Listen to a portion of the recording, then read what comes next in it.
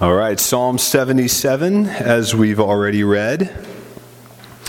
You can go ahead and turn there. We'll be referencing that a little bit later. Perhaps when you were a child, you read the fanciful and terrifying book, Where the Wild Things Are. You can probably picture the cover in your mind. The book sold more than 20 million copies and now has a movie adaptation which follows pretty closely along with the book, but of course made a few changes.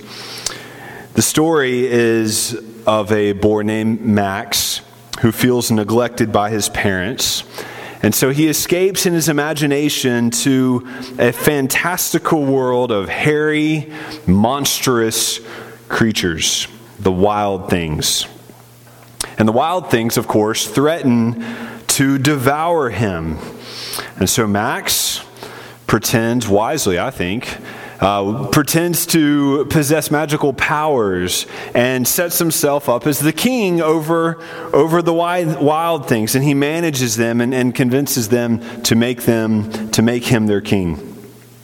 Now, the book doesn't include this plot twist, but the movie the book's only 300 words, but the movie includes a little bit of twist, right? In order to become king, Max had to do a little politicking, right? He had to work the crowds, and so he fakes some miracles to leave the wild things in awe of them. But like politicians, he also makes these incredible, extravagant promises of a better world. The animals believe him, and at one point, they actually come to believe that Max has been sent to abolish suffering in the world.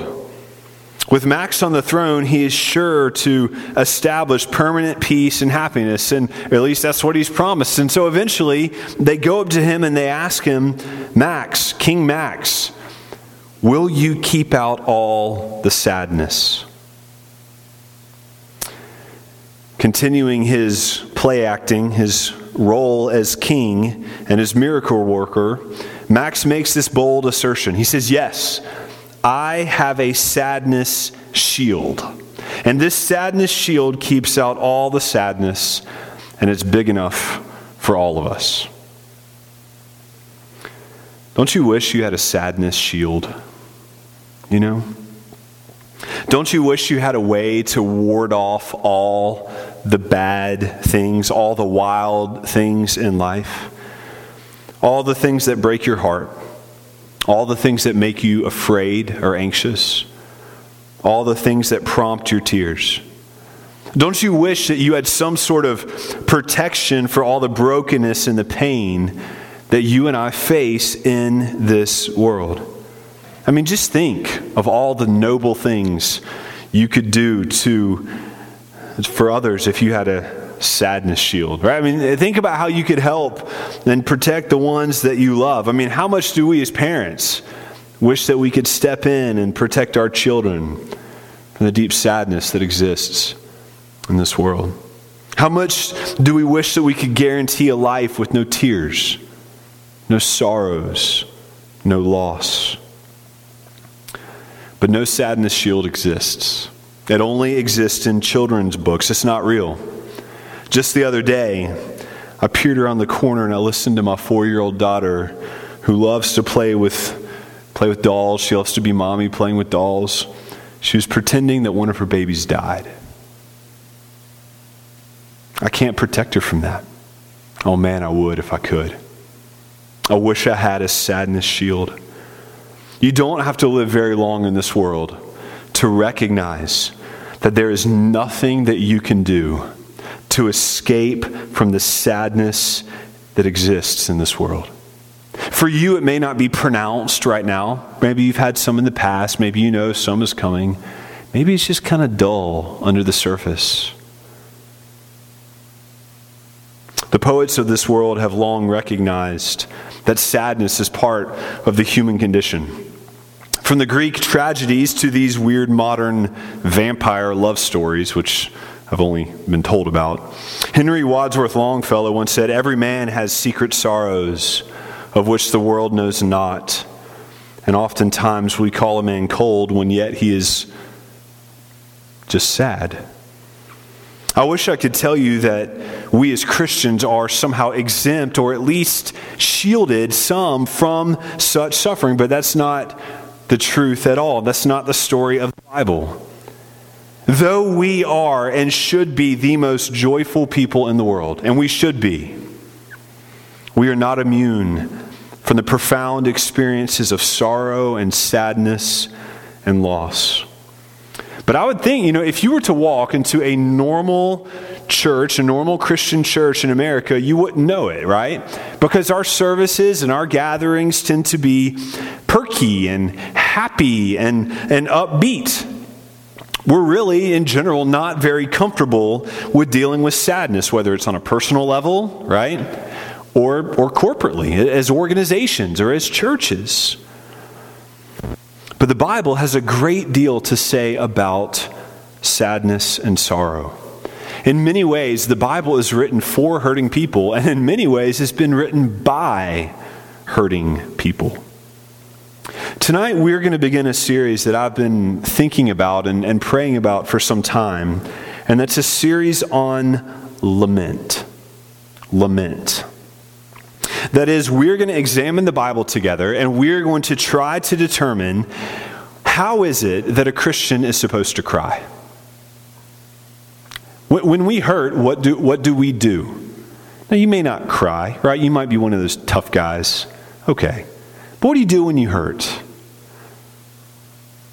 How are we, a people who hope in God, who believe these incredible things about the future and these incredible promises of the Scripture, how are we who have turned away from our sin, who live with the hope of eternal life, how are we supposed to be sad? Is there a right way? And how are we to help other people when they're sad, when their hearts are breaking? The Bible has a great deal to say about sorrow. And you can't pretend it's not there, and you can't skip it. And you shouldn't skip it in your own life as well.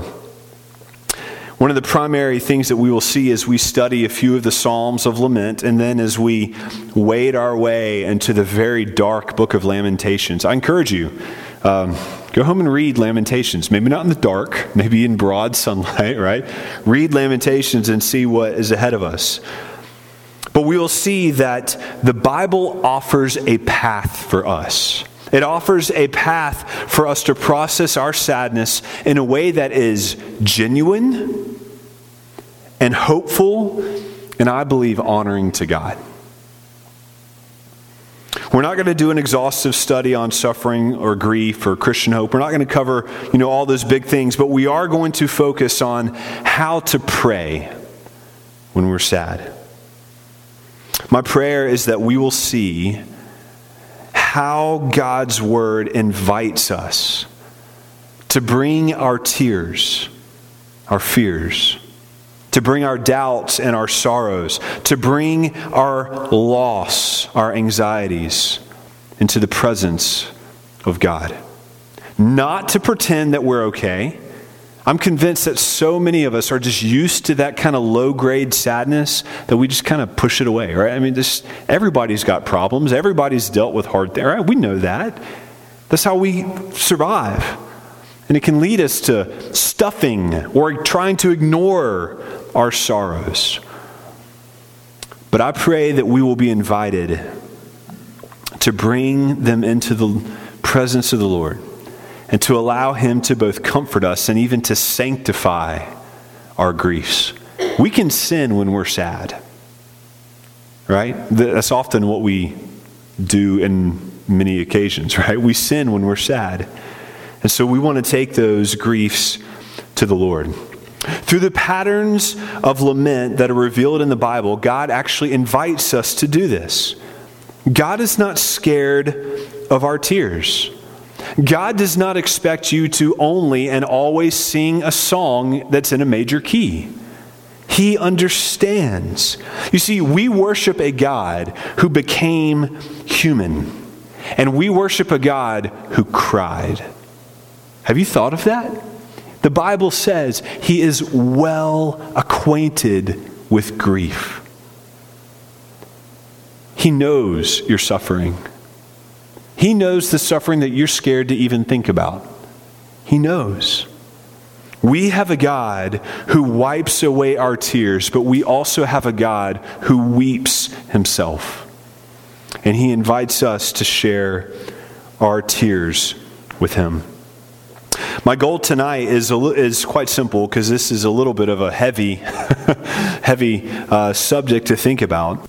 My goal is I would like to introduce the idea of Christian lament to you and show you the basic pattern in the scripture here in Psalm chapter 77, which we've just read.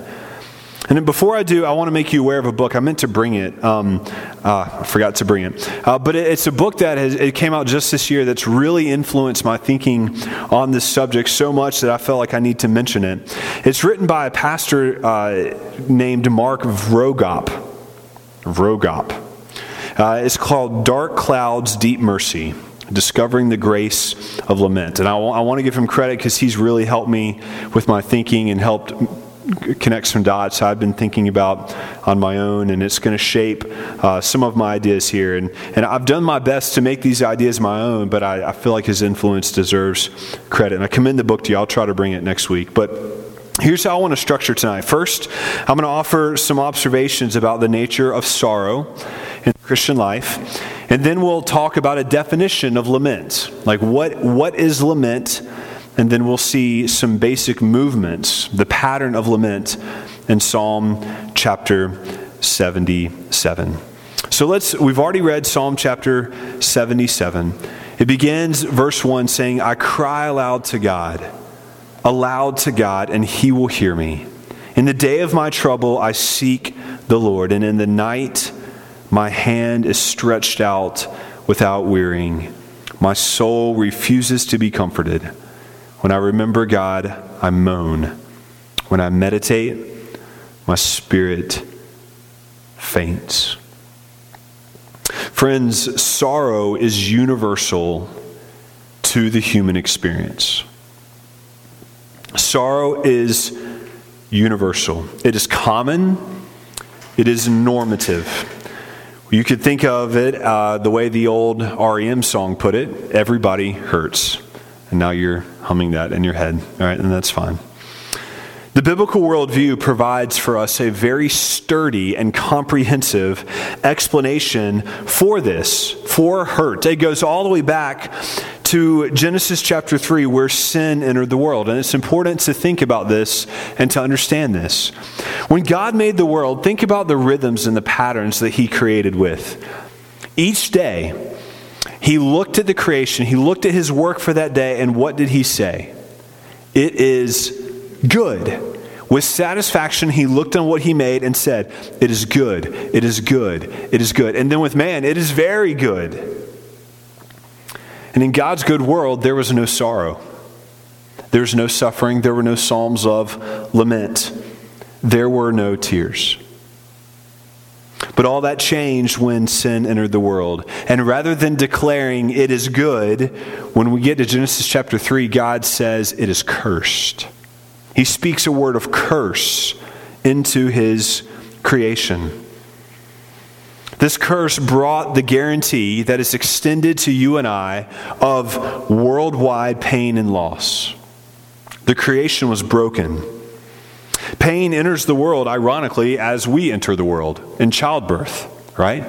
From the very beginning, there is pain. The pastor I just mentioned, he reflected on the fact that babies come into the world crying. And in a sense, mom is also hurting, right? So it begins with tears. Human life on both sides begins with tears. Is there joy? Of course. Of course there is joy. Human life is not completely ruined. The entrance of pain and suffering into God's world, thankfully, did not ruin his creation, but it did certainly disfigure it significantly. God describes how sin in Genesis chapter 3, how it will disfigure human relationships. It will cause tension between man and the wife. It will produce incredible pain. Friends, just think. think about how much pain in your life has been caused because of some sort of personal conflict, some sort of relational problem that you've had with another person. He goes on to describe how work and labor will also be broken, reaching all the way out to money problems and work problems. And the work that God made to be good has become toilsome and constantly frustrated. Have you ever been frustrated with your job? Have you ever experienced sorrow in your finances? But then the Lord concludes in verse 19. He says, by the sweat of your face you shall eat bread till you return to the ground, for out of it you were taken. You are dust, and to dust you shall return. Genesis 3:19. We come from dust and we go to dust. So here's how this works. Let's just think about this for a minute. God made billions of good things for us to enjoy. Isn't that incredible? I mean, how many good things did God make? Billions. Billions and billions and billions of good things. And He made them all out of dust. But every single good thing is also being returned to dust. What is exempt? What thing do you enjoy that will last? It was made from dust and it will return to dust. Every good thing is bound to return to dust. So you and I, just think of it, we are living in a world of unfathomable joy and pleasure, but every single one of those pleasures is decaying. So, some of them right before our very eyes. I remember my favorite pair of hiking boots. I had them for a long time. They were sturdy and faithful. They were perfect. I took them out hiking. My whole sole fell off, and I was like 10 miles from the car, right? I was like an idiot trying to tie a bandana on the bottom of my feet. They just fell apart, right? They literally turned into dust. Like literally, right? Every good thing in your life is breaking down. You and I experience this brokenness every day because we're in the middle of the decay. Death ruins or will ruin our best relationships. Disease steals our vitality. Wealth goes away. No prosperity is safe. Freedom is not safe. And because of this brokenness that you and I experience, we also experience loss and grief and sadness. Because everything is returning to dust. I think this is a good time to define loss, right? This series is not just for people who are grieving death. It certainly applies, but we experience loss in all sorts of ways. Loss can take on countless forms. One of the counseling organizations that trained me, CCEF, they define loss like this. This is helpful. Loss encompasses the heartache and pain of discovering that the good things you value, love, and enjoy are fragile, temporary, and unrecoverable. I'll read that again.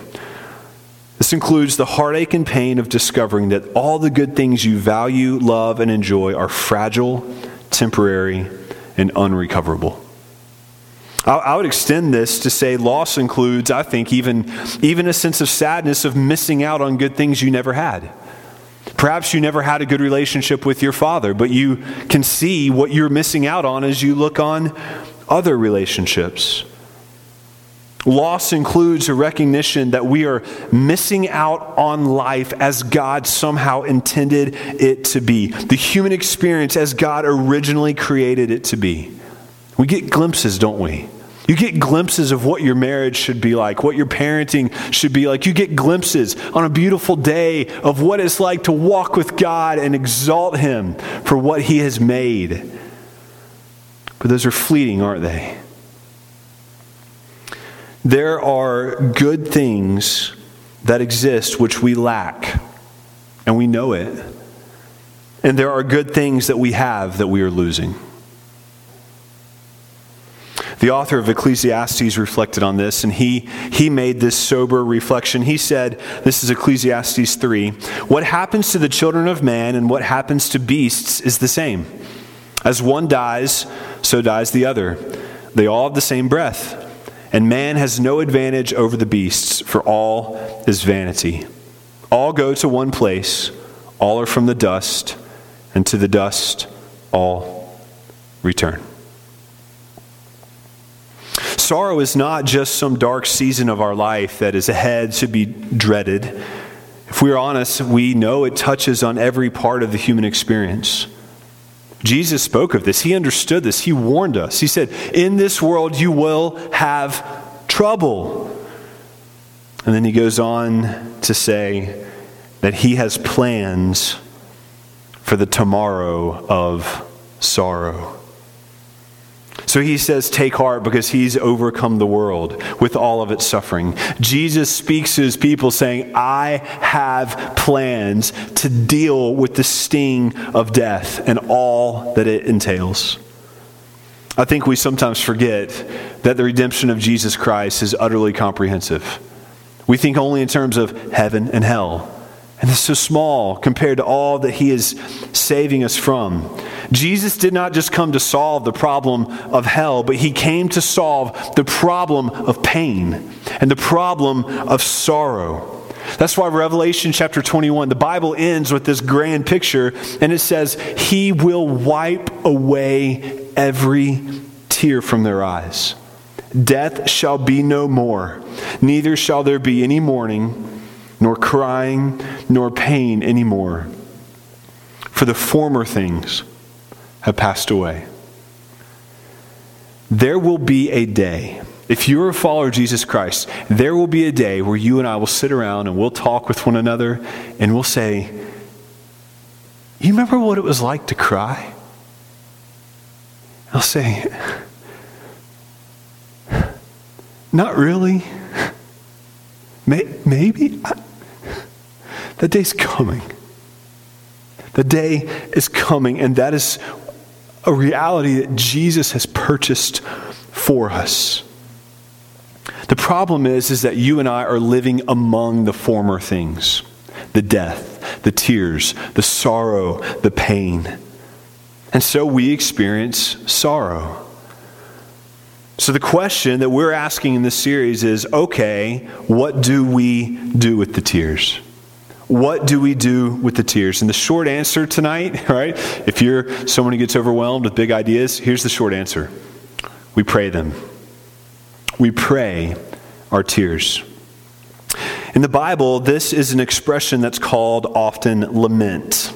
A lament is it's a word that's used quite frequently in the Bible, but particularly in Hebrew, it refers to a loud expression of pain, right? It's a cry or even a howling, right? One example is Ezekiel 27. It says, in their wailing, they raise up a lamentations for you, and they lament over you. Who is like Tyre, the one destroyed in the midst of the sea? That word wailing, I think, is really helpful. Lament is a wailing. It's a wailing because of grief. It's a wailing because of calamity. And the Bible is full of people of faith, the most righteous man in the world, who are crying because of some sort of calamity. These are people who are people of faith and actually provide for us a pattern of lament that we as God's people can imitate. In fact, of the Psalter, the book of Psalms, more than 50 of the 150 Psalms are Psalms of lament. This should be a normal, healthy, regular part of your Christian life and for our public life as a church. Of course, there's a whole book of the Bible devoted to this. Lamentations, right? It's an extended lament. And just at face value, the fact that there are biblical prayers of lamentations, the fact that those exist, at least tell us, number one, not only do God's people experience great sorrow, but there is a particular and proper way to express that sorrow to God. This is what makes Christian lament different than the secular cry of grief and sorrow. This is what makes our cry different than the whining you'll hear on country radio, right? We know and admit, yes, everybody cries, but not everybody laments. Everybody hurts, but not everybody laments. And that's because not everybody shares our hope. Not everyone has the hope that we have. And so that must and should affect the way we hurt. Even when we're hurting, we hope in a sovereign, powerful, merciful God who is redeeming the world. And if your belief in God does not affect the way that you hurt, we've got to ask, do you really believe in God? If you believe that there's a God who is in control of all things, that must affect the way that you're afraid and the way you struggle. Faith must make a difference. Hope must make a difference. As God's people, no matter how dark and how suffocating your pain may seem, God's truths are truer than your pain. As Christians, we believe that God is Lord over all, that He controls, that He rules, and that He has redeemed us, and that He is redeeming the world, which means that we are able to have realistic hope in pain. And it is in this hope in a redeeming God, that it makes lament worthwhile. And it makes it reasonable.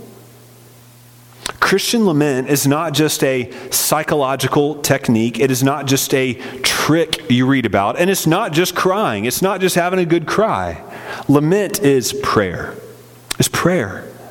It is an honest expression of both pain and faith. That is one of the best ways for you to take this away.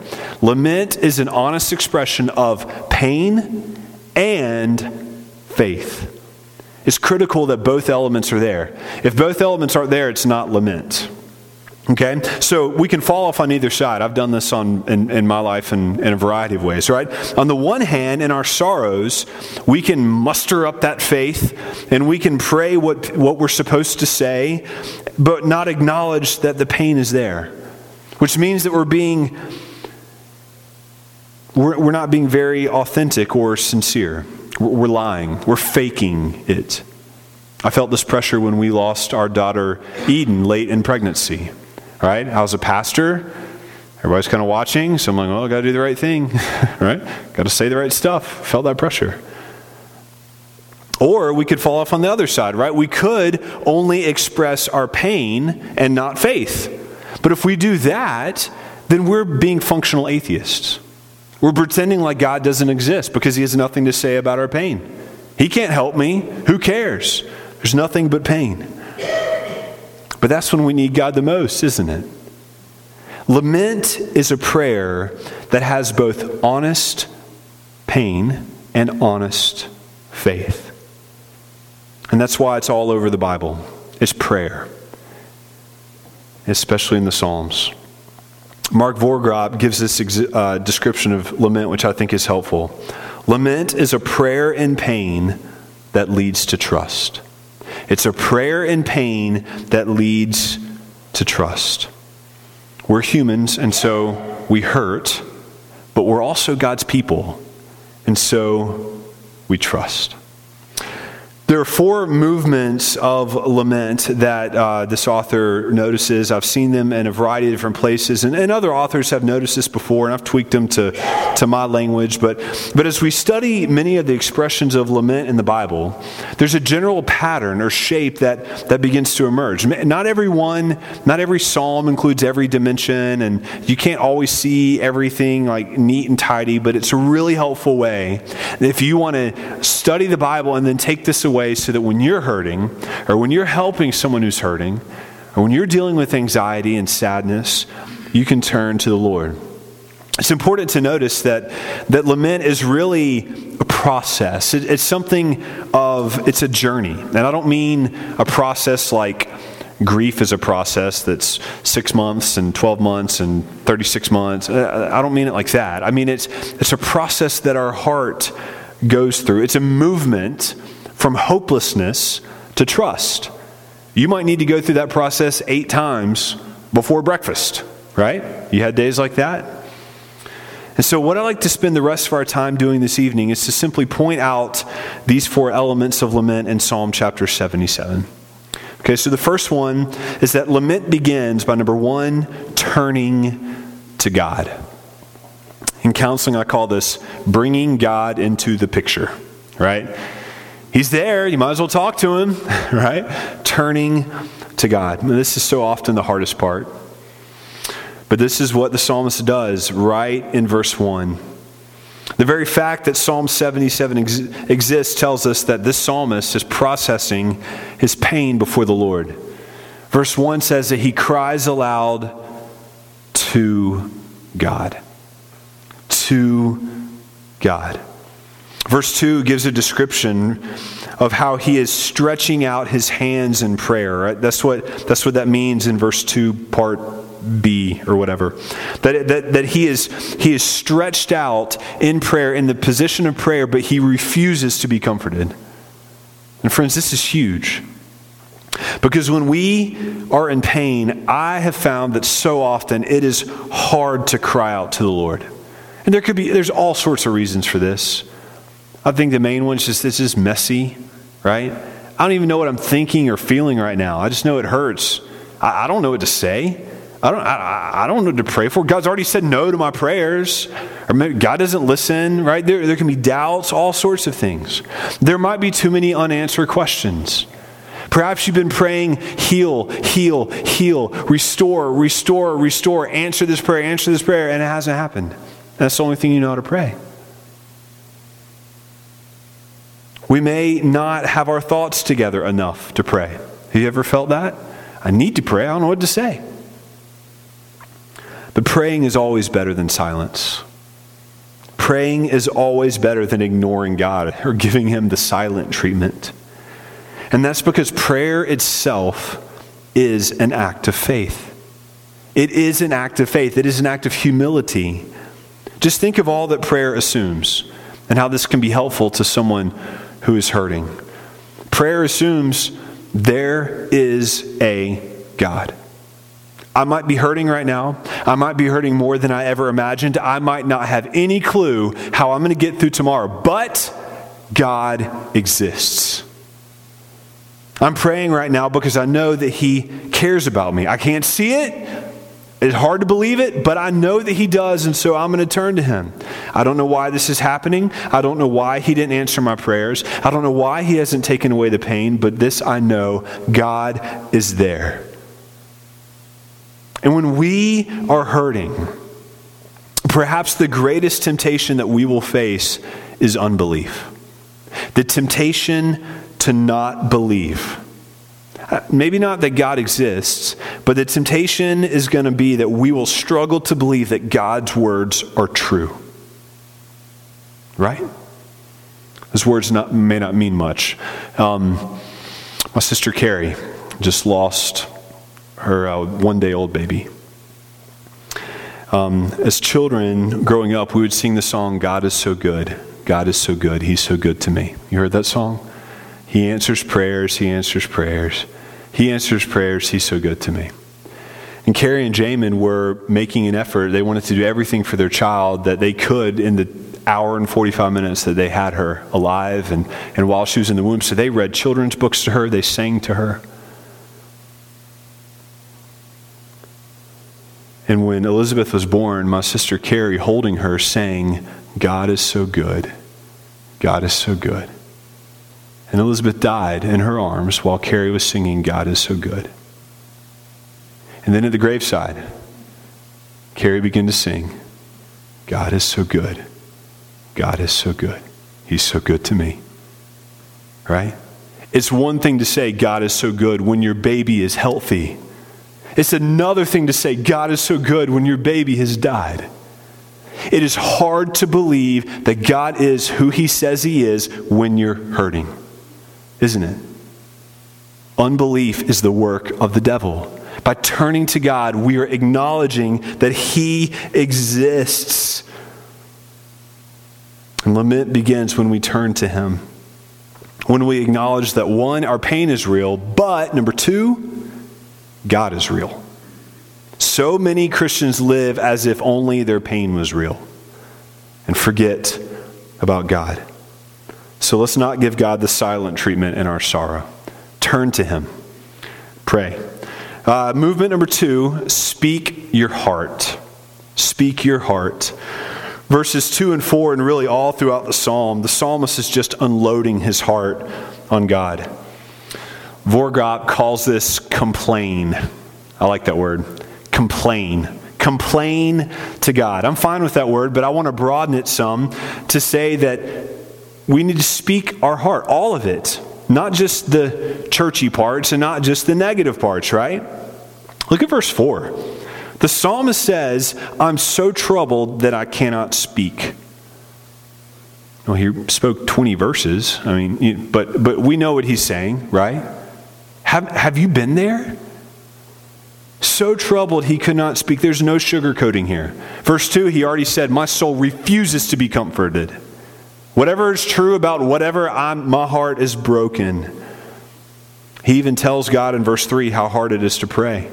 He says, this is incredible, when I think of God, I just moan. When I try to think about God, my spirit gives out. When I meditate, verse 3, my spirit faints. So the psalmist is saying that he tries to pray and his spirit just gives out. Friends, this is honest prayer. One of my favorite definitions of prayer comes from the New City Catechism. It's questions and answers that my kids are memorizing about theology. And Dad tends to learn a lot from the kids' questions, right? And one of the questions is, what is prayer? And the answer, if you ask Karis and Addie this, I think they can tell you. They'll say prayer is pouring out your heart to God. Isn't that a good definition? You know where they get it from? Psalm 62, which literally says, trust in him at all times, O people. Pour out your heart before him, for God is a refuge. Guys, I'm convinced that for so many of us, our praying is so miserable and so boring because we are just faking it. You know what I mean? Right? I'm serious. Just imagine if you talk to your spouse like you talk to God. Hey, beautiful spouse, I just wanted to say thank you for the dinner, beautiful spouse. And what pretty wallpaper this is, beautiful spouse. Would you please do the laundry, beautiful spouse? And please trim the hedge of protection in front of my yard. See what I did there? Most beautiful, wonderful spouse, right? We just like fill in fillers because we don't know what to say. You just kind of, you hear how impersonal that is. My goodness, I'm bored just reading that. No wonder we don't have a prayer life, right? No wonder. You see, the problem is that when the only praying that you and I do is at the dinner table or in Sunday school, that when we get into the rut of just faking it with God. And so we don't even know how to pray honest prayers. And so when you're really hurting, you're just like trying to spew out whatever it is you heard your Sunday school teacher say. You're like talking about the hedge of protection all the time. What is a hedge of protection? Have you ever been protected by a hedge? Has anyone ever wondered about this besides me? Whatever, right? God doesn't want you to fake it. The Bible literally warns us about praying with lots of words, right? God wants your heart. He already knows it. God already knows that you're a mess, right? You know this, right? Other people may not know you're a mess. God knows you're a mess. You might as well just admit it, right? It's not like you're fooling him, right? Just tell him. Tell him you're struggling to trust him. Why don't you just tell him about it? Friends, for me, one of the most significant things I ever learned about prayer is that I can just tell God the truth. I'm serious. I've told the guys this in Bible study a lot. A lot of times my prayer begins like this. Dear God, I don't really want to pray right now. Please help me want to pray. Right?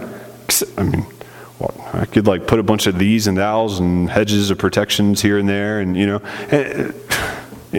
Don't you think God just wants my heart? Prayer is pouring out your heart to God. Tell him what's wrong. Ask him to change it. Tell him you want him to fix it.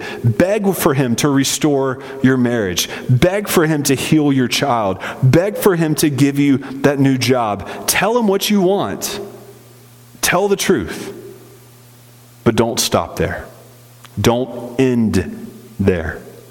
There's another movement. Number 3, ask your questions. Verses 7 and 9 are full of almost offensive questions, right?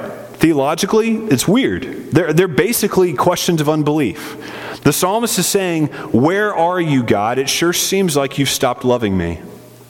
You ever felt like that? We don't say that. You felt like that?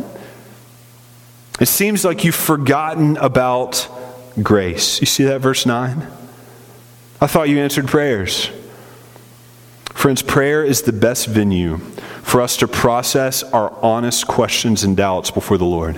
If you have questions for God that you're afraid to ask Him, you're not going to pray. Might as well ask Him. Tell Him. But don't stop there.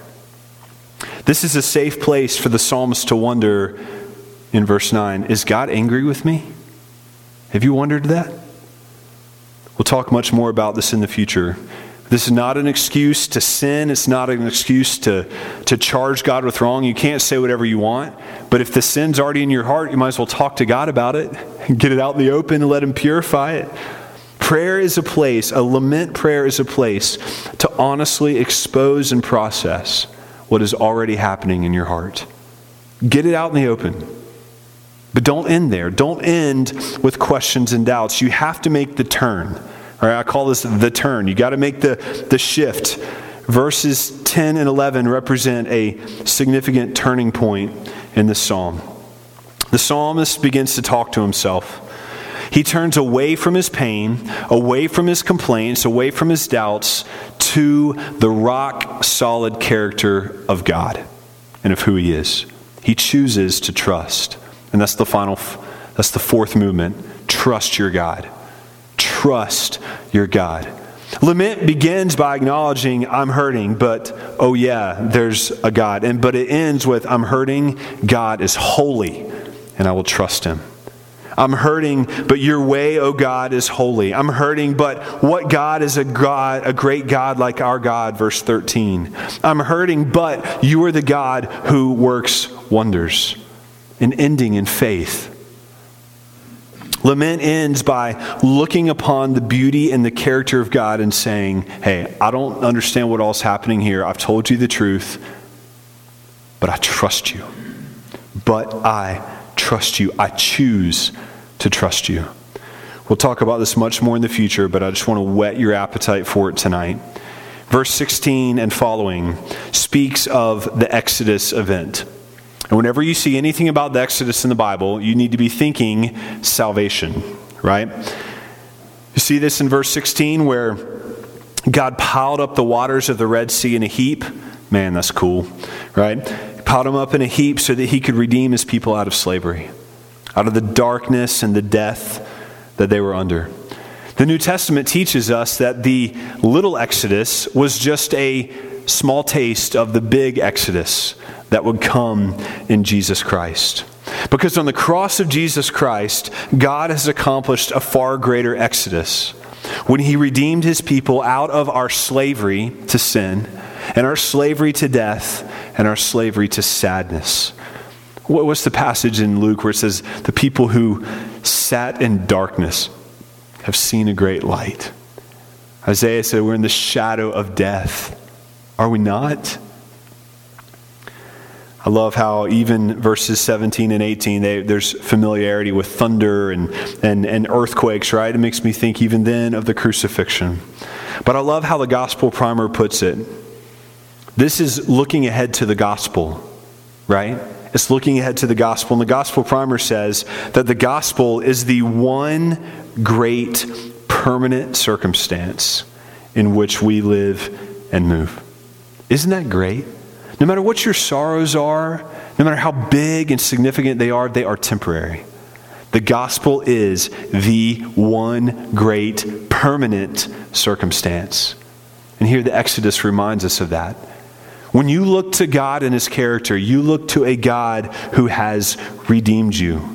You are possessed by Him. And so no matter what sorrow and loss you face, you are possessed by a God who, according to Romans chapter 8, did not even spare His own Son, but He gave Him up for us all. And so if He did that, is He not going to also with Him graciously give us all that we need?